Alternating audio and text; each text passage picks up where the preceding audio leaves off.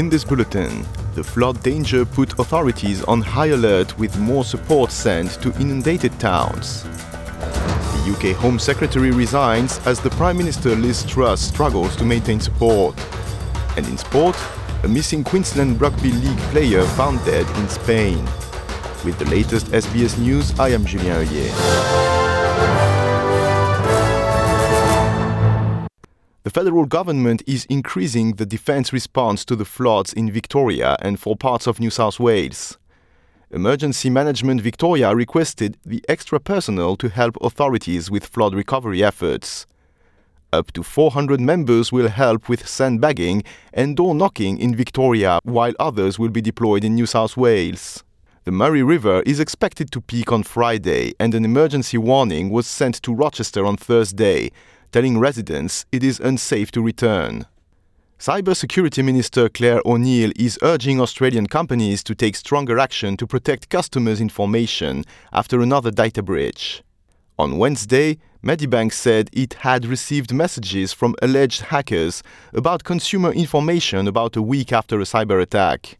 The health insurer is the latest company being targeted after a wide-scale data breach involved telecommunication giant Optus last month. The United Kingdom's new Home Secretary has vowed to push forward with his role, despite turbulence in the government involving Prime Minister Liz Truss. On Wednesday, Suella Braverman resigned when she sent an official document from her personal email to a parliamentary colleague, breaching the rules. Her replacement, Grant Shapps, says the Home Office is important to ensure the public feels protected, and he says he is honoured to be appointed. People expect their government to ensure there is security for them. The Home Office is at the heart of that in so many different ways.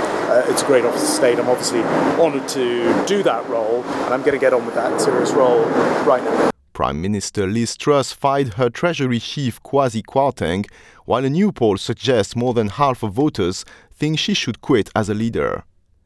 A protester who was campaigning outside the Chinese consulate in Britain is pushing for those behind his alleged assault to be held to account.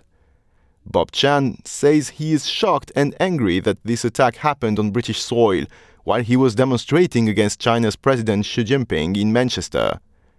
He says he left Hong Kong because of national security laws as he reflected on the incident. I hope this never happens again.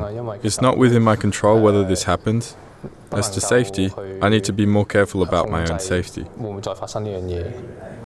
The charity network Anglicare says already struggling families on low incomes are being driven into difficult living situations due to cost of living pressures. The group's survey of Australian emergency relief services shows there has been a surge in demand and a record number of people are pursuing second jobs to make ends meet. Anglicare's Casey Chambers is pushing for the government to increase welfare payments for job seekers and to develop more affordable housing.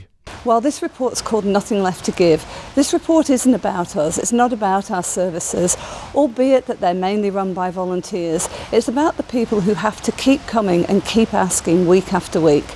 And charity really can't be a response to long-term poverty. An independent review into Australia's pandemic response has found governments failed to achieve the right balance when deciding to shut down schools at the height of COVID-19. Thursday marks 1,000 days since health officials confirmed the first COVID-19 infection, and since the beginning of the pandemic, more than 15,000 deaths have been recorded in Australia. The report says school closures were avoidable, while some lockdowns and border closures could have been utilised less because of the significant social and economic costs. Professor Peter Shergold, who led the report, is recommending significant improvements to institutions and workplace cultures to avoid making mistakes in the future. But however good our intentions, the evidence is clear. We were not successful. COVID highlighted deep pre-existing disparities. People living in areas of socio-economic disadvantage were 3 times more likely to die from COVID than their wealthier counterparts. Redcliffe Queensland Cup player Liam Hampson has died while on an end-of-season trip to Europe. He had been on holidays in Spain with a group of NRL players, but after visiting a nightclub, he had not been seen for 24 hours. Barcelona have told media a body believed to be that of Hampson was located after he fell from a significant height. His father wrote online that Hampson had an accident and did not survive, expressing his devastation on social media. And that's the latest from the SBS newsroom.